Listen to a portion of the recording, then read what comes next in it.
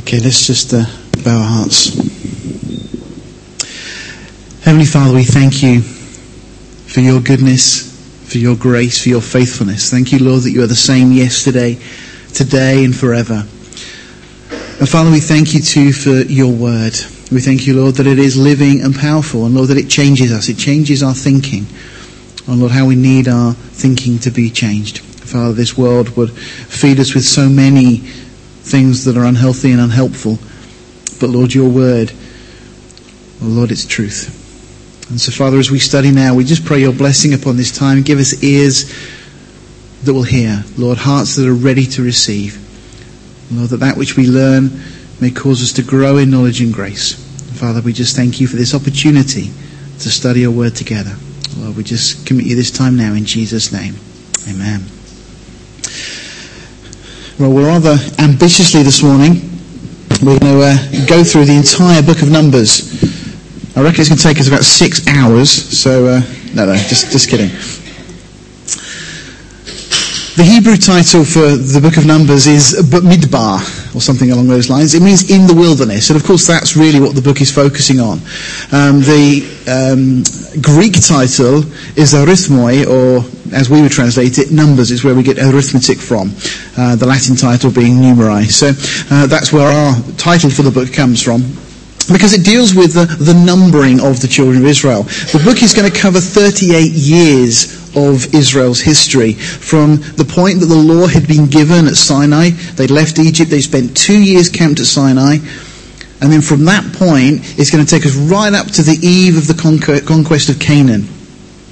And really does just chronicle the success and the failings of the wilderness wanderings. Now, what about us? We know that all scripture is God-breathed. We know that these things are given for our learning. Well, as we go through this, we need to see ourselves, the church, very much portrayed in the things that we're going to be looking at. You know, as you and I survey our own wanderings, if you like. There's a great verse in Romans 6, verse 21, where Paul asks the question, says, "What fruit have you then in those things whereof you are now ashamed? For the end of those things is death." If I may paraphrase that, look at the things you used to do. Look at the things that used to be part of your life. Is there anything you can look at that you go, you know what, that really was good, I really missed that? Or do you look at those things from your past life and think, why did I do that? Why did I act that way? Why did I allow those things into my life? Paul makes the point, there's nothing there. It makes us ashamed when we look back and we see the way we used to behave, the way we used to think, the things we used to do. Well, this book is very much like that, and we'll see Israel making a number of mistakes. But these lessons are for us. We actually find really the purpose in all of this wandering. Obviously, the children of Israel wandered for 38 years. We have our own times of wandering in our Christian lives. Deuteronomy chapter 8 says, "All the commandments which I command thee this day shall you observe to do, that you may live and multiply, and go in and possess the land. And you shall remember all the way which the Lord thy God led thee these 40 years in the wilderness." Now this is the key. "To humble thee, to prove thee, and to know what is in thine heart, whether thou would keep his commandments or not." So God is saying that he allows us sometimes these times of wandering, but it's to prove us, it's to humble us first of all, to bring us to our knees. Because God wants to know really what's in our hearts. Why do you follow God? Why do you come to church? Is it because you don't have any other options or any other choices? Is it because you just feel you ought to? Or is it because your heart just compels you to, because you want to be amongst God's people? You want to be doing things that you know please the Lord. Well, this is what this kind of journeying was all about. The Lord was trying and testing Israel. So the book of Numbers, is it just a boring list of numbers and a bit of history? Because there's a lot of numbers that we're going to see as we go through. If you've been reading through this week, hopefully you have, and in our daily Bible readings. Or is it a blueprint for the church? Well, actually it is a blueprint for the church. And that's not just my opinion, by the way, because that's exactly what the Apostle Paul tells us. In 1 Corinthians chapter 10, the first 12 verses, we have a great summary of that which we're going to look at this morning. And really it's subtitled Learning from the Mistakes of the Past. Let's just have a quick look at that portion of Scripture. Paul says, "Moreover, brethren, I would not that you should be ignorant." Oh, how I love Paul. So often he uses this kind of phrase. You know, Christians, we shouldn't be ignorant. We should know the things of God. He says how that all our fathers were under the cloud and all passed through the sea. And all were baptized unto Moses in the cloud and in the sea. And all did eat the same spiritual meat. And did all drink the same spiritual drink. For they drank of that spiritual rock that followed them. And that rock was Christ.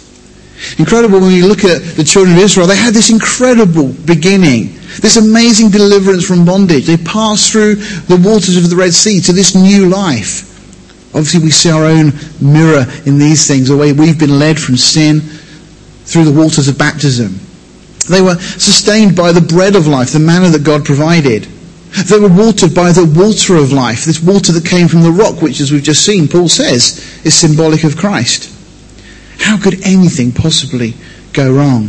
And yet we carry on and we read, but with many, that's a scary word, isn't it? But with many of them God was not well pleased, for they were overthrown in the wilderness. Now these things were our examples, to the intent that we should not lust after evil things as they also lusted. What did they lust after? Well, we're going to look at that as we go through this morning, but in a nutshell, it was that which was acceptable to the human palate. That's what they wanted. Do you know any churches that have abandoned the bread that God has provided in favour of that which is acceptable to the multitude? Sadly, so many churches have abandoned the Word of God, the food that God has given us to enrich us, to strengthen us, and they've gone to all sorts of other things. Paul says, neither be you idolaters, as were some of them. As it is written, the people sat down to eat and drink and rose up to play. Question, what is idolatry? Well, quite simply, idolatry we find listed for us is the second commandment of the Ten Commandments. It's really the issue of misrepresentation. See, God is jealous of his name, his character and his attributes. And anything that touches those is idolatry. You see, idolatry is effectively making a god in your own image, from your own imagination, to suit your own desires. And by the way, even if you call that God Lord. You know the golden calf, Exodus 33? They called it the Lord. They attributed this calf as the one that had led them out of Egypt. We see the same going on so frequently in the church today. They call that which they worship the Lord, and yet it's often just part of their imagination. They've made a god to suit themselves. A God, for example, that wouldn't send anybody to hell. A God that tolerates all sorts of things that the Word of God clearly denounces. Paul carries on and says, neither let us commit fornication as some of them committed and fell in one day 3 and 20,000. What's fornication? Well, effectively it's an intimate relationship with someone other than the one you're espoused to. And of course, through Israel's history, they committed spiritual fornication by going after or embracing false gods. And for us, we have exactly the same problem, that we can go after other things. You see, we've been espoused to Christ. We should be, as Paul puts it, as a chaste virgin to be given to Christ. And yet how many times do we allow ourselves to go after other things? Paul says, neither let us tempt Christ as some of them also tempted and were destroyed of serpents. Neither murmur you as some of them also murmured and were destroyed of the destroyer. Now all these things happen unto them for examples. And they are written for our admonition, upon whom the ends of the world are come. Wherefore let him that thinks he stands take heed lest he fall. So that's our warning. Paul says, that which we're about to look at this morning has been written for us. They're examples for us. Really, the book of Numbers is very much the church in the Old Testament. And we see so many types and shadows and parallels as we go through this. So we start Numbers chapter 1. And we're going to really see the scene is set here. The Lord spoke to Moses in the wilderness of Sinai. So that's where they're camped at the moment. In the tabernacle of the congregation, this tent that's now been erected and built. On the first day of the second month in the second year after they were come out of the land of Egypt. So this is when we're doing. So 2 years now into their departure from Egypt, at the base of Mount Sinai, getting ready to go. Interestingly, the book of Leviticus takes up just 1 month in terms of the time frame that we find recorded through the book. So, the first 4 chapters we're going to find that we've got a numbering of the adult males that were counted at Sinai, those that were fit to go to war. Chapter 2 is going to give us the order of the tribes, where they're to camp and so on around the tabernacle. Chapter 3 will be the numbering of the priests and the Levites. They were to be numbered separately from the rest of the people. And chapter 4 is going to give us the duties of the Levites, the jobs they had to do. When they were to pack the tent away, the tabernacle, who was to carry what, how were they to do it? All of that is detailed. It's interesting, in the New Testament, we find Paul tells us, let all things be done decently and in order. And here we see that same God, who's the same yesterday, today, and forever, doing things decently and in order. Everything given specific instructions. We read there in verse 2 of chapter 1, but we're not going to read every single verse, by the way, through the book, just to allay any concerns you may have. Take you the sum of all the congregation of the children of Israel after their families by the house of their fathers, with the number of their names, every male by their polls, from 20 years old and upward, all that are able to go forth to war in Israel. You and Aaron shall number them by their armies. So they're to count all the men that are able to go to war from the age of 20 upwards. And with you there shall be a man of every tribe, over every head of the house of his fathers. And these are the names of the men that shall stand with you. Now God is going to give Moses men that are going to stand with him, to support him, to help him in the work that he's been called to do. It's interesting that if you remember back in the book of Exodus, Jethro comes on the scene about a year before this now and offers this advice to Moses. Oh, you're doing too much. You need to slow down a little, and this is what we should do. And he says, this is what God has said. He presumptuously speaks on God's behalf. And he comes up with this system where roughly 78,000 judges are appointed over the nation. Do you know that none of those judges entered the promised land except 2? You see, there's a difference between man's wisdom and God's wisdom. God does appoint people to support and help Moses, but it's in God's timing. At the end of chapter 1, we're given the total number there of those that were numbered, the men that were able to go to war. And you can see 603,550 is the number that's given from all the tribes that are counted, except the tribe of Levi. Remember also Genesis 46, God had promised that the seed of Jacob would become a great nation. God had made this promise that they would leave Egypt. He says that from there I will make of thee a great nation. Jacob went down to Egypt with 70 people, and now they exist as a great nation.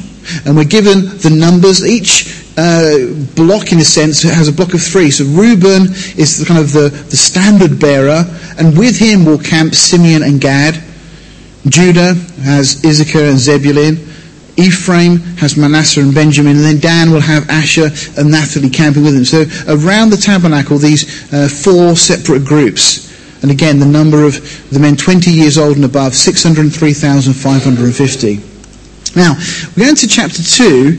It's interesting, just to make mention, obviously we're familiar with Jacob. He has the 12 sons, one of them being Levi. Levi has 3 sons, Gershon, Kohath, and Merari. Now, these are the sons that camp around the tabernacle. Moses and the priests would camp on one side here, and the Kohathites, the Gershonites, and the Merarites. So these are the names that we're going to see. And as you read through the book of Numbers, you see these names coming up. That's who we're talking about. It's the descendants of the sons of Levi. Now, they were told to camp in the cardinal points, as it were, from the tabernacle. So the tribe of Judah, for example, was to camp on the east side of the tabernacle. Now, strictly speaking, the camp of the Levites would extend around the camp at the tabernacle itself by whatever amount of size, depending on how many people were camping. So you'd have a particular length, as it were, on one side of the camp. So Judah were to camp on the east side. Now, if we're going to be strict according to the rabbinical rules and everything else, they wouldn't be able to camp in this area here, because that's not particularly east. That's kind of southeast. It's moving away. So what they would tend to do is to camp moving outwards. So as long as the width stayed the same, the number of people would just move out as you get further and further away from the tabernacle. Well, the same thing, of course, we find with Reuben. Reuben and all those who were camping with him would camp on their particular side of the tabernacle. The camp of Ephraim, the same, moving out. And again, then the camp of Dan. So they're all camped around the tabernacle. Now, as I say, they have these standard bearers. So we have Judah, Ephraim, Reuben and Dan are the ones that head up their respective groups, as it were. They all had a tribal standard, an ensign, a flag, if you like, they would have. And as they camped around the tabernacle, what is amazing is what you would see if you looked upon this from the air. Remember Exodus 25 verse 8, the Lord had said that he would dwell among them. So the tabernacle becomes the centre of their worship. And then they camp spreading out from the tabernacle. If you were to look from the air, that's what you'd see as they camped around the tabernacle, forming, as it were, a cross. Judah has as their tribal standard a lion. And of course Jesus is the lion of the tribe of Judah. Reuben would have an ox.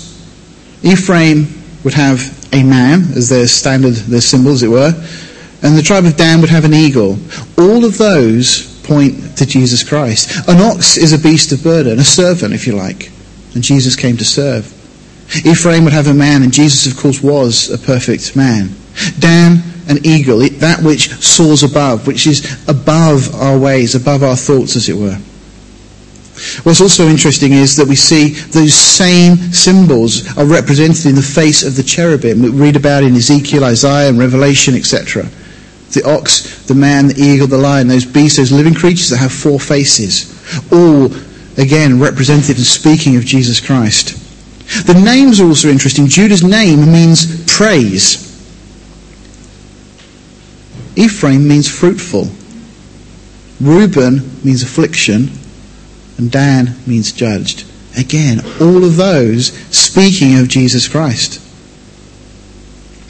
Now, that pattern we see throughout Scripture, even in the design of the Gospels. Matthew presents Jesus as the Messiah, the Lion of the tribe of Judah.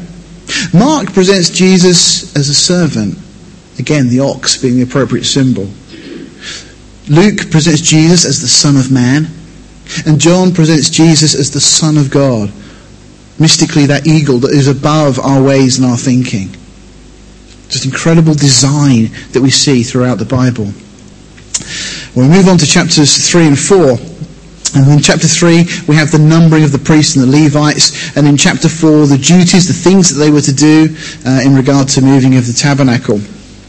The Gershonites were to look after the clothes, the curtains and the linen fences. The Kohathites looked after all the holy objects, so things like the ark, the menorah, all the tables, the altars and so on. And then the Merarites, their job was to look after the boards, the bars, the pillars, the actual framework of the tabernacle.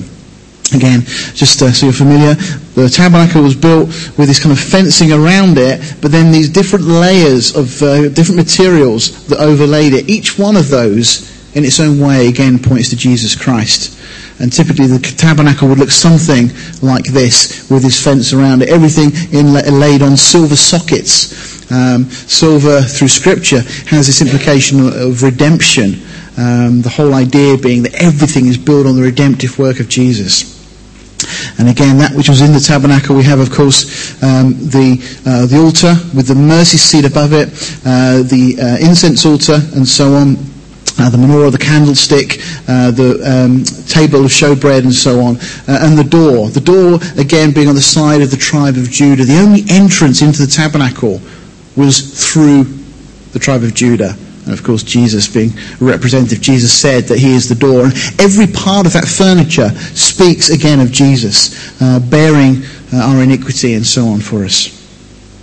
Now, the requirements of service for the priests, for those that were going to serve, and those of the tribe of Levi, is men of 30 years old. So for the men of war, they counted from 20 years old.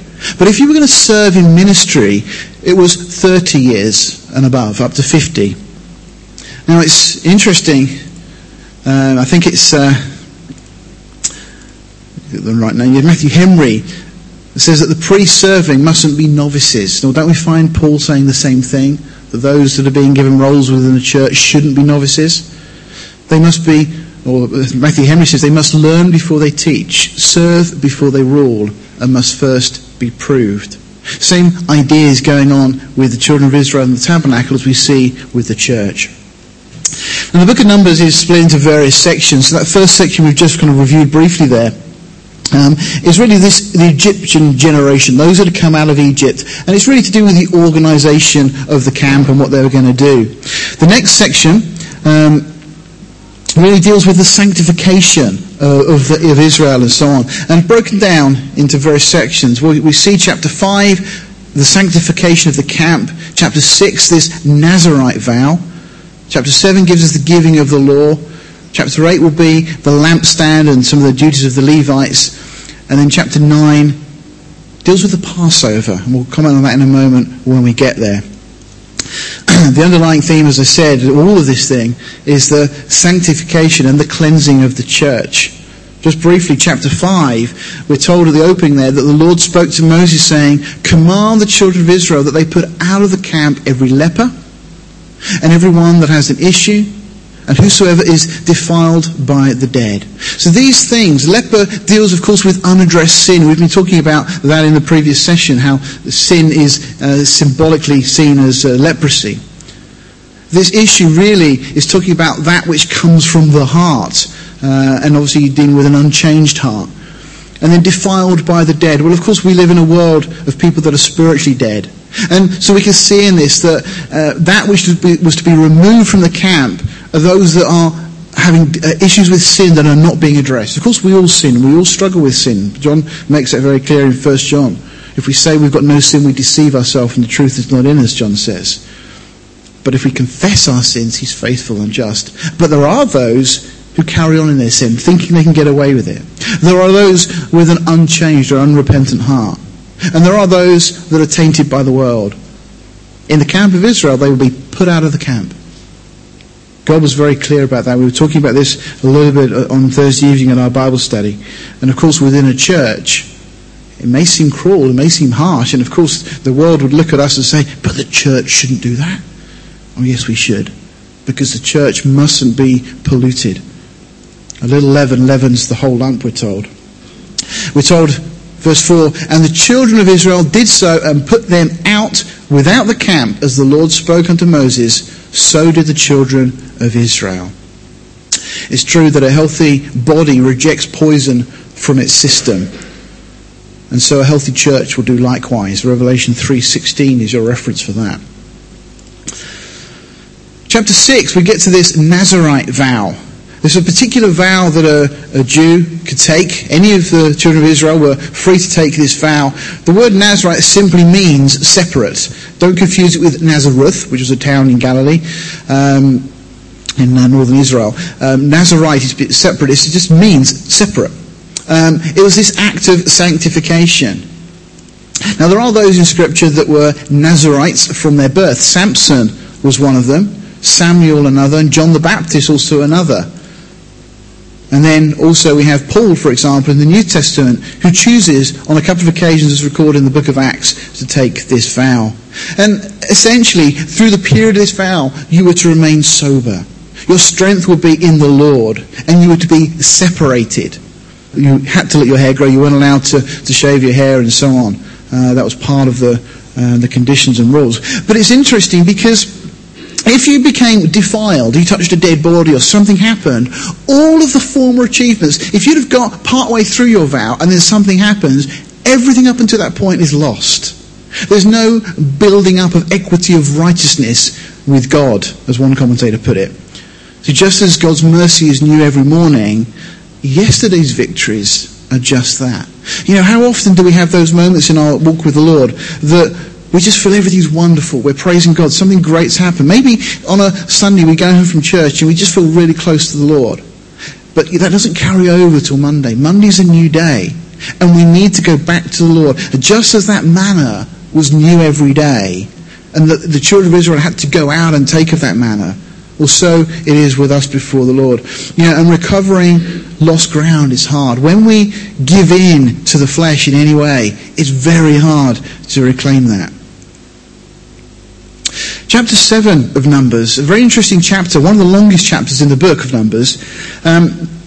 the children of Israel, these representatives that were there to support Moses, each bring an offering. And if you read through this week, you may have got a bit tired towards the end of the chapter, because you find that the first of the princes will offer a silver plate, a silver bowl. They were to be full of flour mingled with the oil for the meat offering. There were a gold spoon of incense and different weights for these things. They were to bring a bullock, a ram, a lamb for a burnt offering, and then a young goat which was to be brought for a sin offering, and then 2 oxen, 5 rams, 5 goats, 5 lambs. Those are to be brought for a peace offering. And you read through all of these details, and then you get to the second prince, and then you get all the same details given to you again, and the third prince, and then you get all, and it's like, why can't we just say the same as the first one? Well, there's a very good reason for that.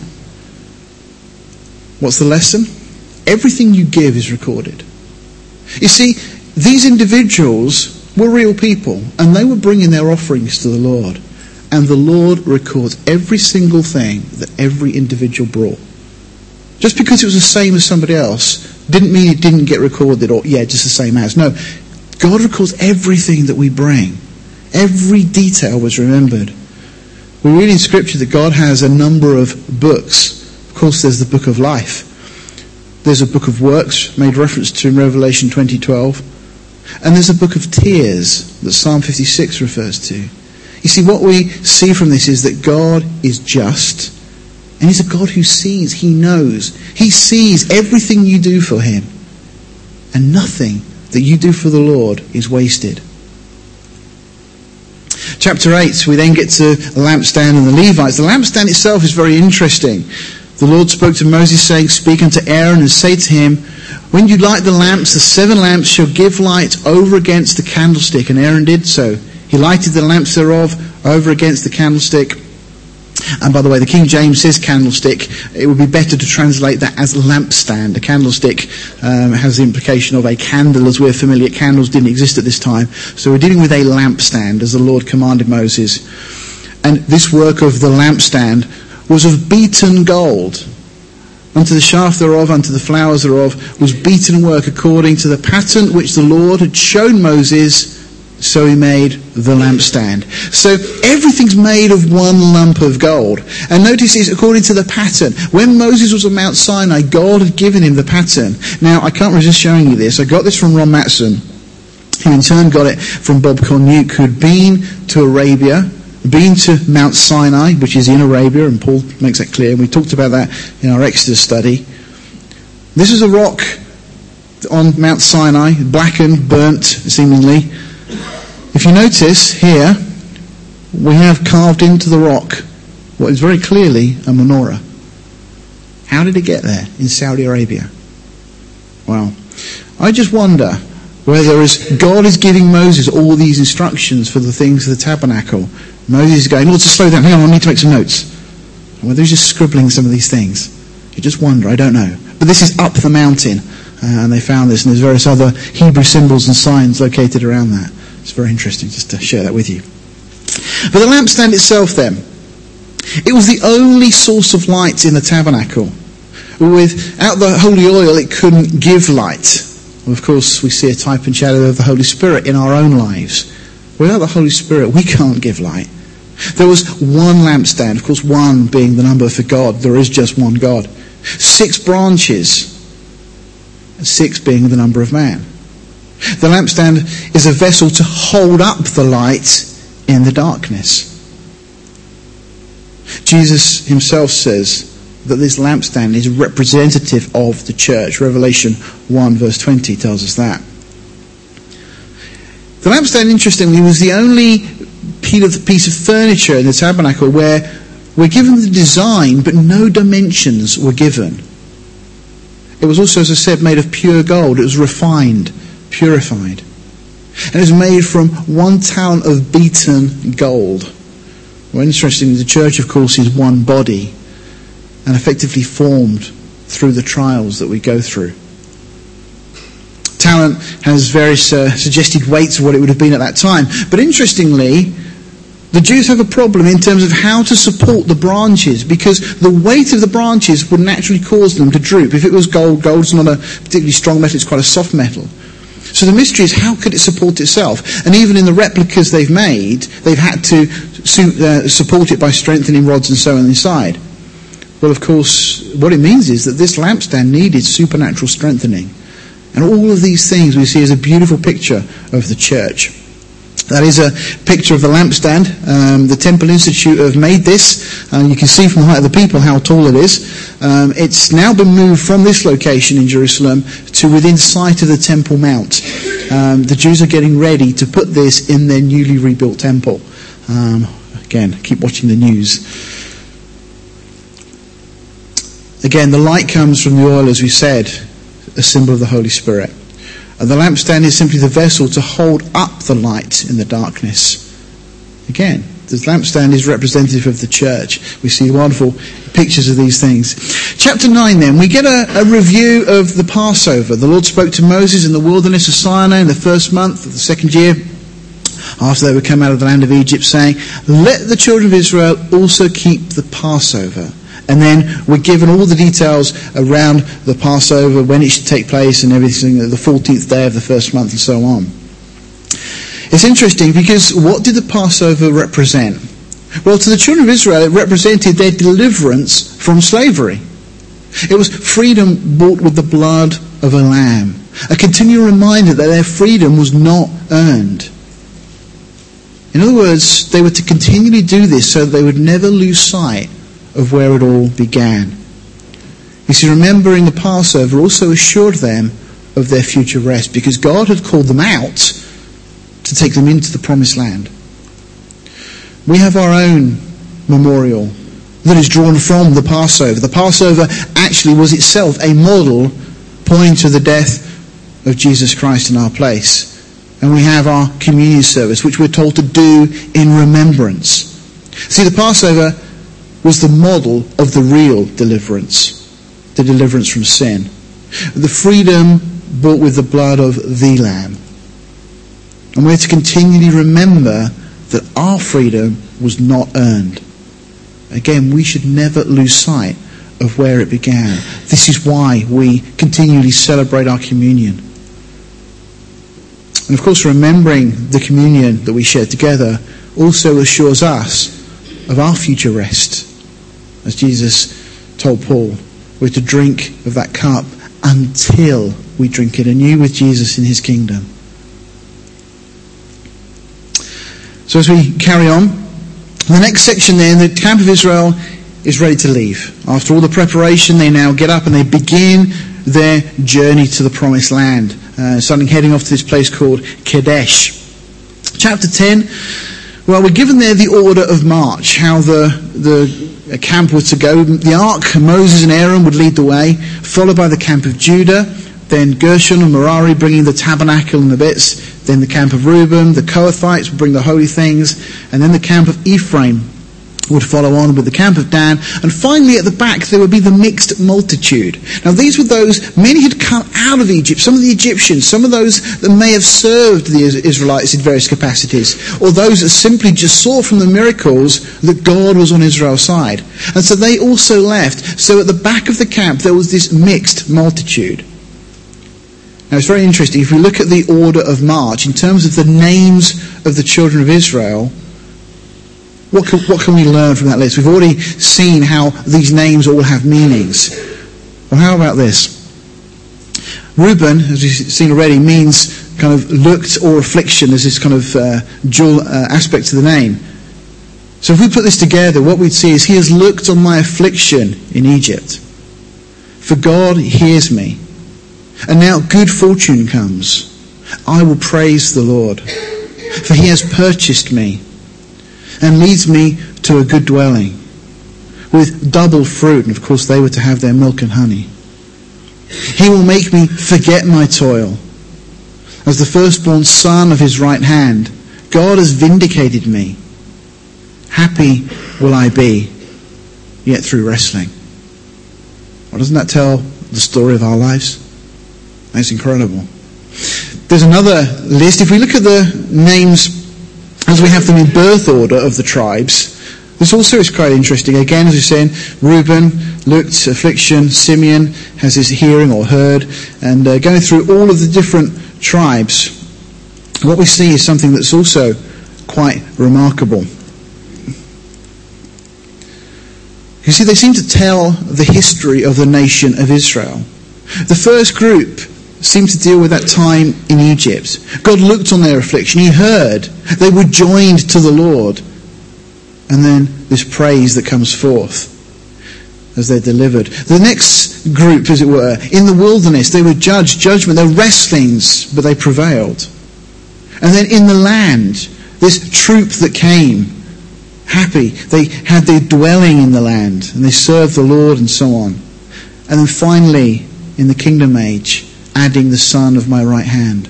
So even in that order, the names seem to spell out the future and the history of the nation of Israel. Moving on to chapter 11, when the people complained. Now this becomes almost a national pastime, this murmuring. It displeased the Lord, and the Lord heard it, and his anger was kindled, and the fire of the Lord burned among them and consumed them that were in the uttermost parts of the camp. This is why we need to pay attention to the details in Scripture. Those furthest away from the tabernacle were those that were consumed.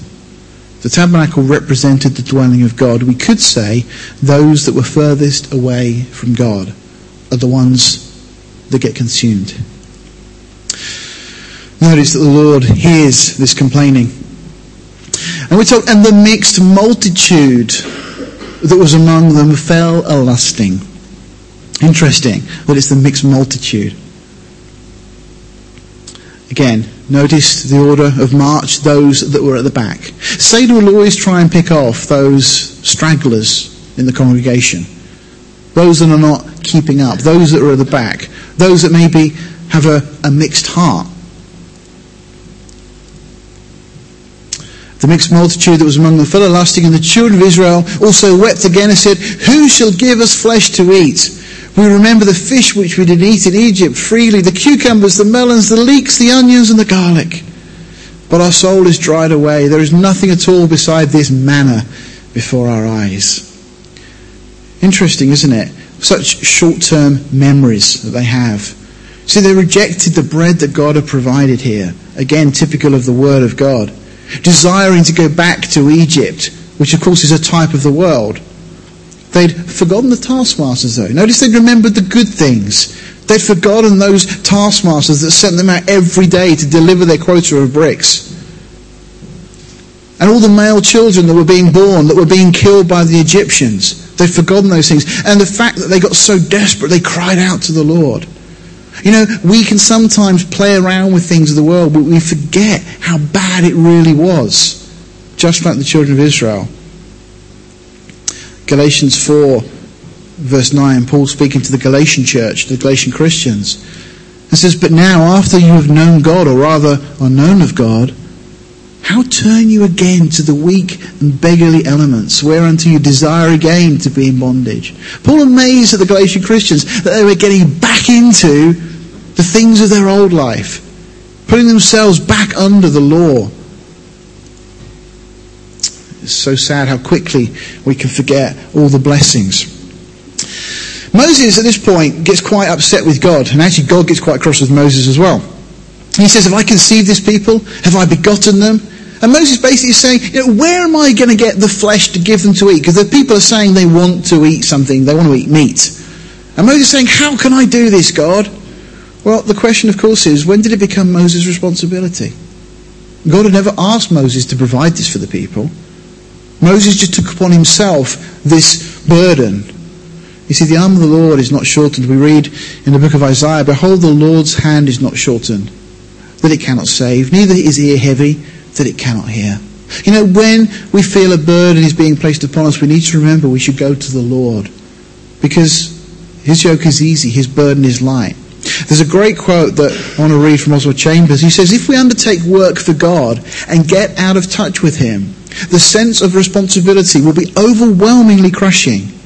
But if we roll back on God that which he has put on us, he takes away the sense of responsibility by bringing in the realization of himself. I love that quote. Because in my own life I've seen that. There are times that I've got out of touch with God and the sense of responsibility, the weight, is overwhelmingly crushing. And you start to become, it's like the Martha and Mary situation. You look around what everybody else is doing and you start to think, well, they're not doing something, or they're not doing something, and why should I have to do all the serving? No, when we're serving God, when we're walking with God, it doesn't matter how much we're doing. It's a privilege. It's a blessing. And we have this sweet fellowship with the Lord. I think that Moses, most of the time, he's in a good place with his walk with the Lord. This is one of those moments where, to me, it just seems that he starts to take on something that God had never asked him to take on. God tells Moses to say to the people to sanctify themselves, because the next day they were going to eat flesh. He says, for you have wept in the ears of the Lord, saying, who will give us flesh to eat? For it was well with us in Egypt. Therefore the Lord will give you flesh, and you shall eat. You shall not eat 1 day or 2 days nor 5 days, neither 10 days nor 20 days, but even a whole month, until it comes out at your nostrils. And it be loathsome unto you, because you have despised the Lord which is among you, and have wept before him, saying, why came we forth out of Egypt? Just think about that. How could we as Christians ever think, oh, why did I ever become a Christian? Well, that's what they were doing. And sadly, in our own hearts, we know there are times that we almost go there. We almost see people in the world having their success or whatever they're doing, and we can be tempted to think, if I wasn't a Christian, no, we should never allow ourselves to make that journey. Again, where did the problem began? With a mixed multitude. How dangerous it is to have a mixed multitude in a congregation. It's interesting that we're told this in Psalm 106. Then believed they his words. They sang his praises. Of course, their deliverance from Egypt. But they soon forgot his works. They waited not for his counsel, but lusted exceedingly in the wilderness, and tempted God in the desert. And he gave them their request, but sent leanness into their soul. You know, you can have at the world. You can go after all the things the world has got to offer. But it will bring leanness to your soul. It will bring emptiness. Satan is full of these lies and these promises, but he never delivers.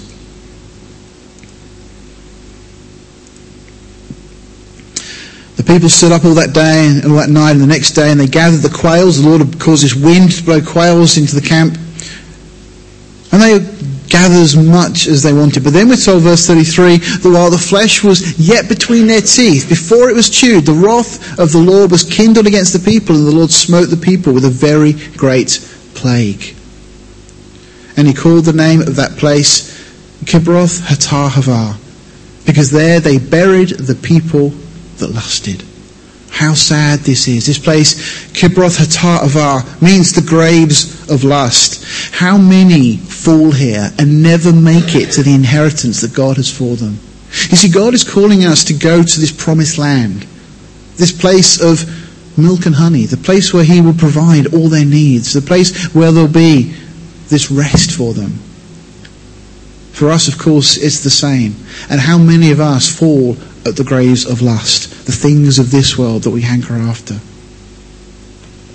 In chapter 12, we find that Miriam and Aaron then start to speak against Moses, and we're told because of the Ethiopian woman whom he'd married. For he'd married an Ethiopian woman. And they said, has the Lord indeed spoken only by Moses? Has he not spoken also by us? And the Lord heard it.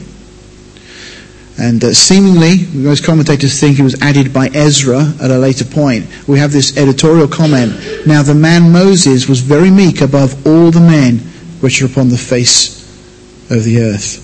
It's one of those things, I'm sure Moses himself wouldn't have written that. That'd be like if I said, can all the humble people please stand up? It's not going to... So is this sibling rivalry the situation with Aaron and Miriam? What was the cause of the outburst? Well, some people think it was just that. It was just jealousy. Moses certainly was revered. But Aaron was also revered. He was the high priest. And Miriam was a prophetess. They were looked up to by all the people. I think there's another reason possibly for this, and it's to do with this mixture that they've just witnessed, that we've just been looking at. And Moses, of course, is married to this Ethiopian woman, and they see that as a problem. And I think that may be why, at this point, they stand up and have this problem with Moses. You see, was it wrong for Moses to have this Ethiopian wife? Well, God doesn't prohibit it in Scripture at all. In fact, arguably, he sanctions it because nothing's said about it. The key Well, Moses' attitude of heart. You see, Moses had this liberty with the Lord. But that which may have been acceptable for Moses could have been a stumbling block for others. And of course, Paul deals with that issue in the New Testament for us as well. So, as we move on, we get to this place, Kadesh itself. At Kadesh, a very significant point in the journey. The Lord spoke to Moses saying, "Send thou men that they may search out the land of Canaan." Of course, we know what happens. We have a representative from every tribe. They're sent off and they go and survey the land.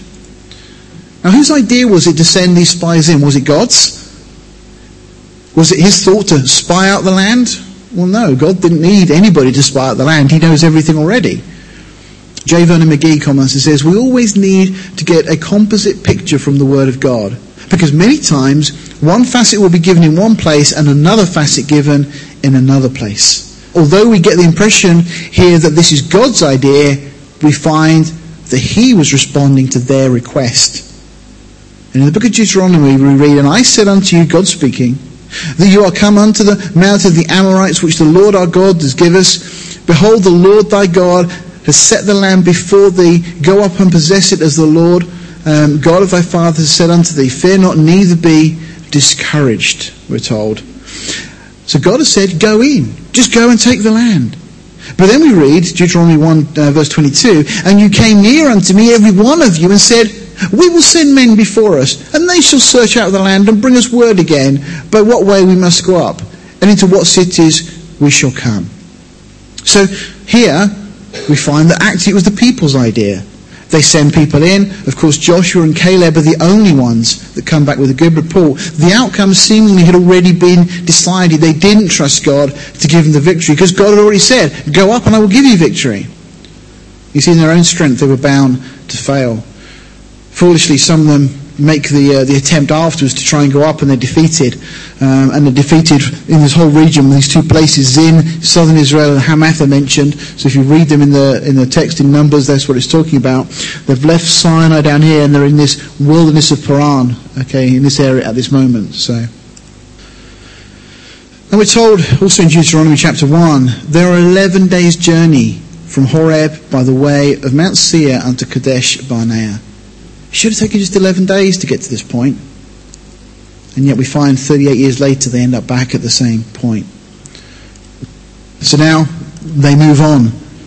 And we have this whole area now, this wilderness of Paran, these wanderings for this period of time. Picking up in chapter 14. Well, the congregation again lift up their voice, and they wept all that night, and the children of Israel murmured against Moses and Aaron. The whole congregation said, "Oh, would to God that we died in the land of Egypt, or would to God that we died in this wilderness." God kind of says, "I could arrange that. Wherefore has the Lord brought us unto this land to fall by the sword, that our wives and our children should be a prey? Were it not better for us to return into Egypt?" Incredible. See, before it was just the mixed multitude. Now the whole congregation has become infected with this murmuring and so on. God says, "Because of all those men which have seen my glory and my miracles which I did in Egypt and in the wilderness," and God says, "and have tempted me now these 10 times, and have not hearkened to my voice, surely they shall not see the land which I swear unto their fathers, neither shall any of them that provoked me see it." We're given those 10 times actually in Scripture. The first time was at the Red Sea when they doubted and they wanted to lynch Moses effectively. Then as they've crossed the Red Sea at Marah where the waters were bitter. In the wilderness of Sinai, and then God provides the manna. In the storing of manna, and they tried to bring it into their tents and keep it, and of course it goes mouldy. The gathering of manna on the Sabbath, again they disobeyed God. At Rephidim, when they cry out for water, and again they're ready to lynch Moses, and Moses strikes the rock. At Horeb, the golden calf situation. At Tabirah, or this burning, Numbers 11 we just looked at a moment ago. And the graves of Luz, Kibroth Hattaavah, the ninth, and then the 10th time here now at Kadesh. And God said, enough is enough. And brings this judgment upon them, that those who left Egypt would not move into the promised land, and this is why then they have this 38 years of wandering. The Lord spoke to Moses, saying, "Speak to the children of Israel and say unto them, when you be come into the land of your habitations, which I give unto you." I just want to make mention of this in chapter 15. When? I find great comfort in that. Because through all of the trials, through all of the problems, God doesn't say, "That's it, I've had enough, over." God is still going to keep his promises. He says, when you become into the land. See, our disobedience does not thwart God's plan, but it can have a profound consequences for us. Again, the issue is that of inheritance. And we make a very interesting study if we start to explore scriptures in that regard. But many of those who left Egypt, they'd been saved from the Egyptians. They passed through the waters, but they never made it to the promised land. They never got that which God had promised them, or that they could have had. Chapter 16, well, we move on, and we get this interesting situation now with this individual Korah. I want to just highlight, if we come down the tribe of Levi, we've got Kohath. Kohath has a number of sons. Amram, who has Moses as his second son, and then Izhar, who has a son, Korah. So Moses and Korah were cousins. They were related. They were family. Korah, the son of Izhar, the son of Kohath, the son of Levi, and Dathan and Abiram, the sons of Eliab, and On, the son of Pereth, the sons of Reuben, took men, and they rose up before Moses with certain of the children of Israel, 250 princes of the assembly, famous in the congregation, men of renown. So they go and get a gang of people together, and they come to Moses. Adam Clark in his commentary puts it this way. He says, the way he translates this, now Korah, the son of Yitzhar, the son of Kohath, and the son of Levi, he took even Dathan and Abiram, the sons of Eliab, and On, the son of Pelath, son of Reuben, and they rose up. The point he's making is that the sons of Korah weren't caught up in this. Korah himself and others that he got alongside him got caught up in this. But his sons seemingly didn't, and I'll explain why in a moment. They gathered themselves together against Moses and Aaron and said unto them, "You take too much upon you, seeing all the congregation are holy, every one of them, and the Lord is among them. Wherefore then lift you up yourselves above the congregation of the Lord." So they bring this accusation against Moses. But let me ask the question, who had lifted Moses and Aaron up? That question, who gave you authority? I've had that said to me on numerous occasions. Well, you're a pastor. Oh, who ordained you? You see, it's so often those who are ordained by men who question those ordained by God. I mean, somebody once did ask me this question. Well, who ordained you? God. Who ordained you? A bishop. Okay. Carry on. The arrangements of the camp we looked at earlier, this is where the Korah and his individuals alongside him, this is where they would have camped. Their job was to look after the holy objects. They had a really important role before the Lord. And yet, it wasn't enough. Does it strike that chord again when we think back to Satan? He had that privileged position, and yet he wanted man's position. You see Satan working through all of these things. We haven't said much about Satan and his plan over the last few sessions, but in the opening sessions we were talking lots about the way Satan just has this plan to try and usurp and take that which is not rightfully his. We also looked at the way the camps were there, and noticed that it's the Korah who was camped here and those from Reuben right next to him. They've been talking to each other. This had been going on for obviously a little bit of time, and no doubt looking at Moses, and this problem escalates. Well, we know what happens. God judges. When it came to pass, we made an end of speaking all these words, that the ground clave asunder, and that was under them. And the earth opened her mouth and swallowed them up and their houses, and all the men that appertained to Korah, and all their goods. They and all that appertained to them went down alive into the pit. Hades, Sheol, the same name used in Scripture. And the earth closed upon them, and they perished from among the congregation. People may look at this and say, oh, those kind of things couldn't happen. Anybody seen these sinkholes recently on the news have been opening up? I just wonder. Doesn't matter what it was. God caused the ground to open up. It can happen. In Psalm 84, though, the title of Psalm 84 we have written, "To the chief musician upon Gittith, a psalm for the sons of Korah." And we read verse 1, "How amiable," or "how lovely are thy tabernacles, O Lord of hosts. My soul longs, yes, even faints for the courts of the Lord. My heart and my flesh cry out for the living God." And notice what verse 10 says, "For a day in thy courts is better than 1,000. I'd rather be a doorkeeper," and that was the job that the sons of Korah ended up with. In the temple, serving with David and Solomon on from there. Their role was to be doorkeepers, effectively. They said, "I'd rather be a doorkeeper in the house of my God than to dwell in the tents of wickedness."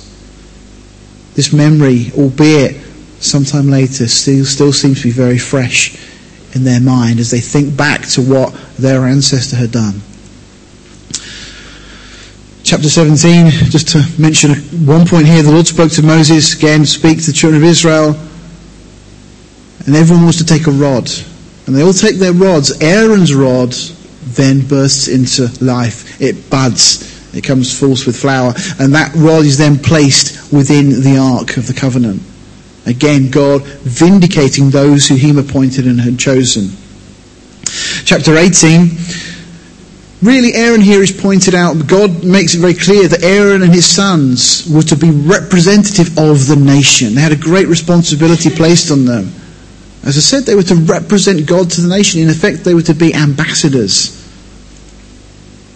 Korah, of course, had not represented God to the people. And God now underlines that vital role. And the role that you and I have, to be ambassadors.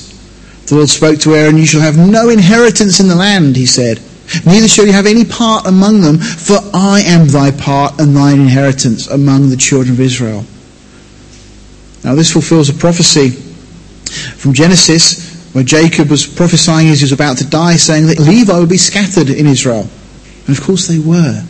But because they stood up with Moses with the situation with the golden calf, the Lord then allows them to become this priestly tribe. And they don't have any actual inheritance in the land.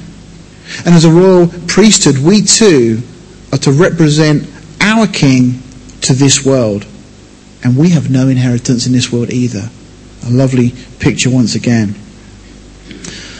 Just another point here of the gifts that they were to be given. Specifically, some of the gifts that were mentioned, and this is talking of the best thereof, the things that would be given. The increase of the threshing floor and the increase of the winepress. What's that? Bread and wine. That ultimate offering. We just see these subtle types all the way through the text. Chapter 19. We get a chapter on the water of purification. What was required were the ashes of a red heifer. I was googling the pictures, I found that one, I just thought that was quite funny. This red cow was born and I think I'm in trouble now. There's only 9 ever been recorded in the history of Israel. In 2002 a red heifer was born, but then they discovered it had other coloured hairs, so it was disqualified. And the Jews, though, are still actively seeking in preparation for the next temple. The ashes of this red heifer to be put in this water of purification that they were using in a number of cases, and through the book of Numbers it's mentioned on a couple of occasions. Chapter 20, well, the children of Israel, even the whole congregation came to the desert of Zin in the first month, and the people abode in Kadesh. We're told that Miriam there dies.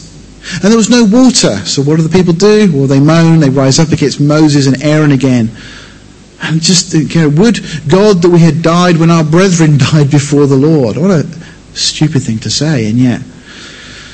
Why have you brought up the congregation of the Lord into this wilderness, that we and our cattle should die? Wherefore have you made us to come up out of Egypt to bring us into this evil place? This is a recurring theme. Again, moaning because there's no water. And Moses and Aaron went forth from the presence of the assembly unto the door of the tabernacle of the congregation, and fell upon their faces, and the glory of the Lord appeared unto them. And the Lord spoke unto Moses, saying, Take the rod and gather the assembly together, you and Aaron your brother, and speak unto the rock before their eyes, and it shall give forth his water, and you shall bring forth to them water out of the rock. And so you shall give the congregation and their beasts drink. So Moses was specifically told to speak unto the rock. But what we find is that then Moses lifts up his hand, and we're told, smote the rock twice. And the water does come out. But as a result of this, God is cross with Moses. He says, because you believe me not to sanctify me in the eyes of the children of Israel, therefore you shall not bring this congregation into the land which I have given them. What a sad moment for Moses, who'd done so much, being faithful, and yet at this point doesn't do what God had said to him.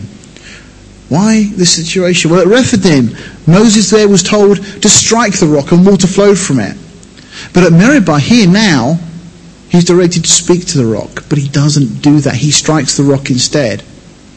And again, as we said, denied entry into the promised land because of that. What's the model? What's this about? Well, quite simply, the rock, Paul tells us, we've seen already, symbolic of Jesus Christ. The first time, Christ was smitten, but the second time, in glory. And actually, Moses breaks the model because he's not obedient. Moses sent messages from Kadesh to the king of Edom and said, Israel's your brother. And he asked permission to come through the land. We know, going back to Abraham, and we get Isaac, and then Jacob and Esau, and then obviously becomes Edom, the nation of Edom. We have Ammon and Moab as well, who come from Lot. So these three are related in a sense back through to Abraham. If we look at where they come on the map, this obviously we recognise as Israel. Well, Ammon, Moab and Edom were all on this side. And now they're asking permission to come through this land of Edom, and that land, the permission is refused. Edom refused to give Israel passage.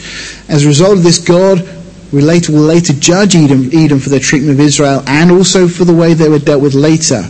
And God foretells their judgment. A number of scriptures, particularly the book of Obadiah, which actually deals with that subject. So drawing to a close, and we're going to just move quickly through these last few chapters now, but just one thing to highlight here. In chapter 21 we get this situation where we read the King Arad the Canaanite, which dwelt in the south, heard tell that Israel came by the way of the spies and fought against Israel and took some of them prisoners. Israel vowed a vow unto the Lord and said, if you will indeed deliver this people into my hand, then I will utterly destroy their cities. And of course God does exactly that. God made this promise that they would have the land and utterly destroy them. Why would God allow that? But it wasn't just an act of revenge. You've got to remember who the people were inhabiting the land. And we've looked in detail already at the situation that's explained to us in Genesis chapter 6 with these Nephilim, these giants, and the offspring of these giants that then infected the land, that Satan used to try and stop the seed of the woman. We could spend a long time going into all of those things. The journey from Mount Hor by the way of the Red Sea to encompass the land of Edom. And again, the soul of the people was much discouraged because of the way. And the people spoke against God and against Moses and said, why did you bring us up out of Egypt to die in the wilderness? For there's no bread, neither any water, and our soul loathes this light bread. So manna was still being provided, and was provided all the way up until the time they crossed the Jordan. And then we read that the Lord said to Moses, because what God did was send snakes among the people to bite them. And so they cry out again. And God says, make a fiery serpent and set it upon a pole. It shall come to pass that everyone that's bitten, when he looks upon it, shall live. And Moses made a serpent of brass and put it upon a pole. And it came to pass that if a serpent had bitten any man, when he beheld the serpent of brass, he lived.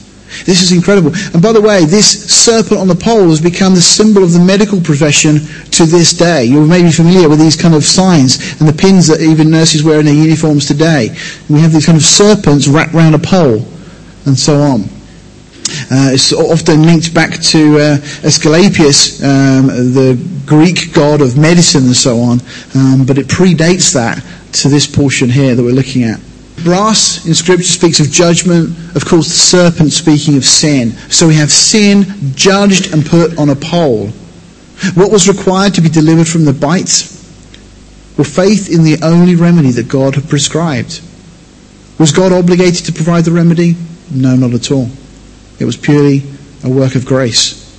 The cure, though, couldn't be passed on to another. Each individual had to look for themselves.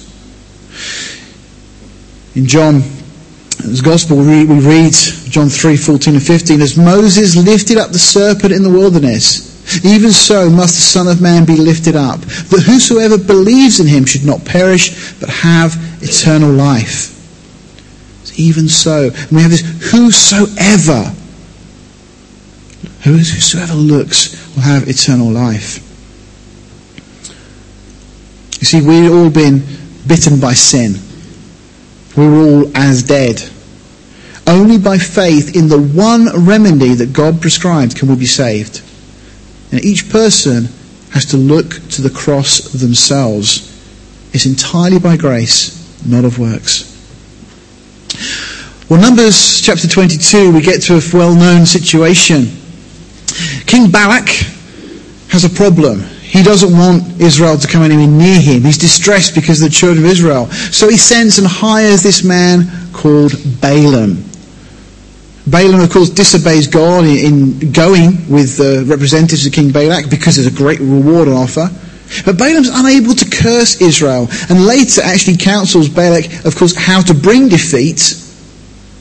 Of course, there's lots of things you could draw out of this. What Balaam actually does is suggest that Balak puts all his pretty girls on the border near where the men of Israel would be. And see how that works. We'll come back to that in just a moment. But, of course, you can't make deals with the flesh.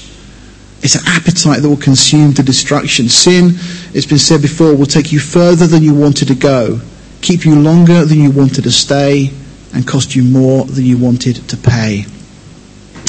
J. Vernon McGee says this: did you know that there is more said in Scripture about Balaam than there is about Mary, the mother of Jesus? There is more said about Balaam than about any of the apostles. The New Testament mentions him 3 times, and in each time it is in connection with apostasy.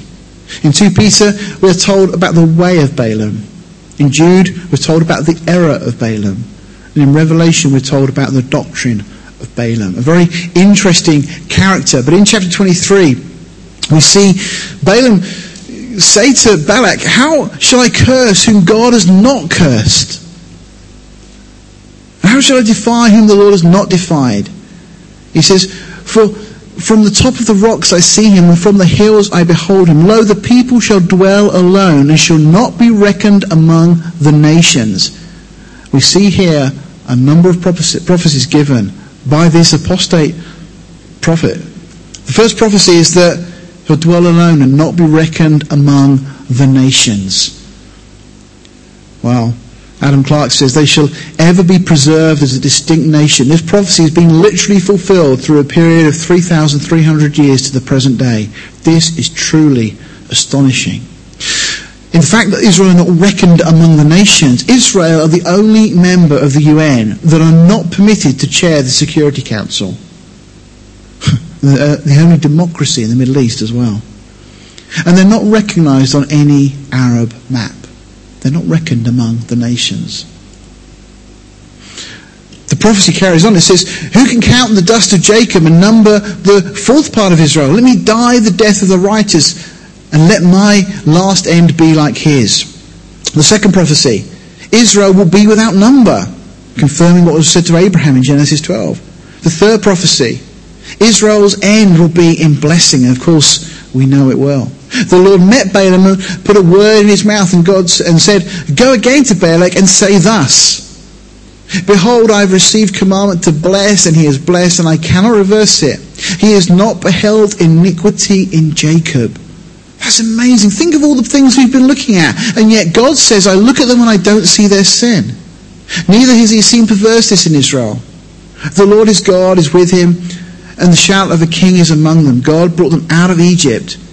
He has, as it were, the strength of a unicorn. We could talk about unicorns, a very interesting subject, not those mythical rainbow kind of horse things. But God is the same yesterday, today, and forever. And God regards our standing, not our situation. In Romans, Paul puts it like this: even as David also described the blessedness of the man unto whom God imputes righteousness without works, saying, blessed are they whose iniquities are forgiven and whose sins are covered. God looks at Israel and says to Balaam, I don't see any sin with them. Well, how comforting that when God looks at you and I, the same thing happens. He sees no sin because he sees the completed work of Christ his Son. This carries on, and the prophecy says in verse 7 of chapter 24, he shall pour the water out of his buckets, and his seed shall be in many waters. And his king shall be higher than Agag, and his kingdom shall be exalted. Prophecy number 4, Israel's descendants will be in many waters, spread around the world. Well, don't we know that's been fulfilled to the letter? The 5th prophecy, Israel are destined to have a king higher than all the nations. Well, praise God that we know who it is. It's King Jesus. God brought him forth out of Egypt. He has, as it were, the strength of a unicorn. He shall eat up the nations, his enemies, and shall break their bones and pierce them through with his arrows. He coughed, he lay down as a lion, as a great lion. Who shall stir him? Blessed is he that blesses thee, and cursed is he that curses thee. The 6th prophecy, Israel will be victorious over their enemies. And finally, blessing and cursing will be promised to the nations. An amazing portion of Scripture, really worth rereading and making notes of these things uttered by this man, who speaks what God wants him to speak, even though he himself was out for profit. Well, in chapter 25, we find that Israel do sin because they end up getting into these relationships with the Moabites. And God is very cross. God's anger is kindled against them because of this. And there's this particular individual, and we find that individual is dealt with, is killed, because he ends up bringing this Midianite daughter into the camp. And there's this plague that goes amongst the camp, and the Lord stops it. Chapter 26 and 27, well, that's really preparing to enter the land. It's the second numbering of the nation. And then we also get an interesting bit in 27, the daughters of Zelophehad. And that's regarding the rules of inheritance. Interestingly, Zelophehad had 5 daughters. The eldest daughter was called Mahlah, which is where Mahlah comes from. I mean, this isn't a prophecy. I'm not suggesting we're going to have another couple of girls, but we're well on our way. But the rules of inheritance, very significant at this point. Mentioned just a moment. But we're coming now to this last little section. This is the second numbering of the nation on the plains of Moab.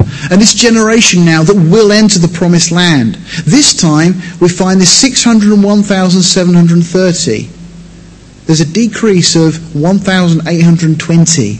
In 38 years the nation had gone backward.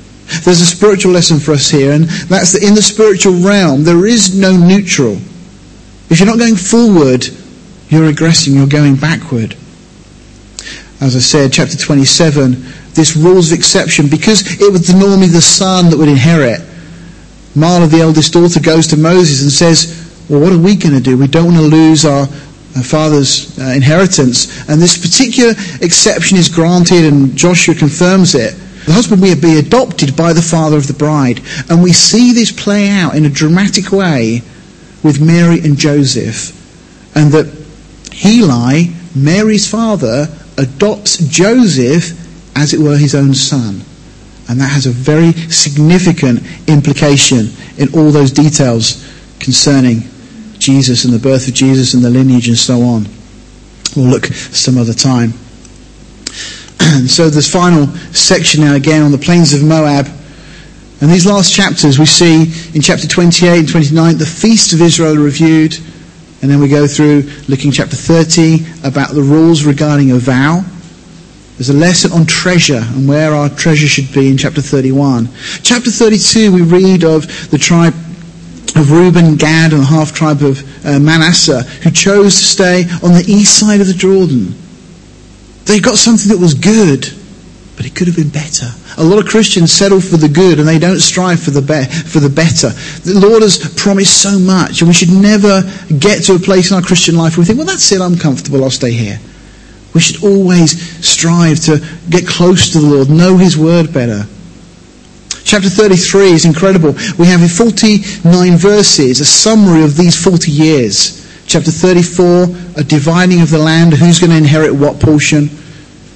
Chapter 35 deals specifically with the inheritance of the Levites, so we're going to mention that just in closing now. And then chapter 6 just confirms the permanence of this inheritance. It was to be forever for the land.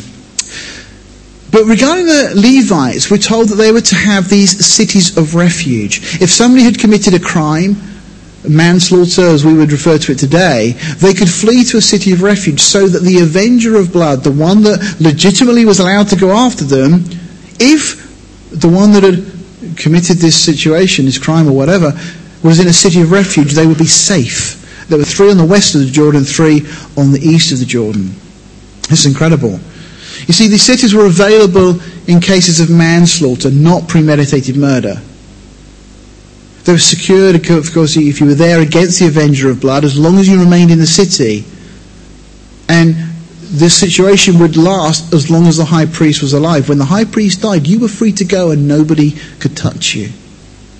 Now, was the crucifixion of Christ premeditated murder or manslaughter? Well, we may argue that it was premeditated, but Jesus on the cross says, Father, forgive them, for they know not what they do. Effectively, it was manslaughter. So we have this right to flee to a city of refuge. Of course, who is our refuge? Jesus Christ. How secure are we in Christ? Well, as secure as can possibly be, providing we abide in Christ. Who is our high priest? Jesus Christ. When did he die? Well, he died on the cross to purchase our freedom. And now we are free. And the avenger of blood has no claim over us whatsoever. So the book of Numbers is a book of sanctification, being set apart from this world. God wants us to live in victory in the place that he's intended for us to live. For you, is it going to take 11 days to make that journey, or 38 years? The real issue is this battle of the flesh, the past life. Our journeying or staying in the world, hankering after the things of Egypt, will cost us. Remember again, they decreased in number through that time. They went backwards as a nation numerically. J. Vernon McGee says, there was a great problem with the children of Israel. God had taken them out of Egypt in one night. But it took God 40 years to get Egypt out of them. And even now, after they've been tricked into idolatry through the advice of Balaam to the Midianites, they still bring the Midianite woman into their camp. That is the problem with worldliness. It is not wrong for us to be in the world. That's where God has placed us. The great issue is whether the world is in us, in our hearts and lives. Let's pray. Well, Father, we thank you for your word. We thank you that it is so complete, Lord, and it has every lesson that we need to learn to live and to walk this life as you would have us do. Oh, but Lord, we ask this morning for your grace to help us to do this. Lord, help us to live in a way that is honouring and glorifying to you. Lord, help us to not look back, not want the things of the past life, but Lord, to keep looking to the one who was put upon the tree, the only one who can save us for our sin. We ask these things in his name, in Jesus' precious name. Amen.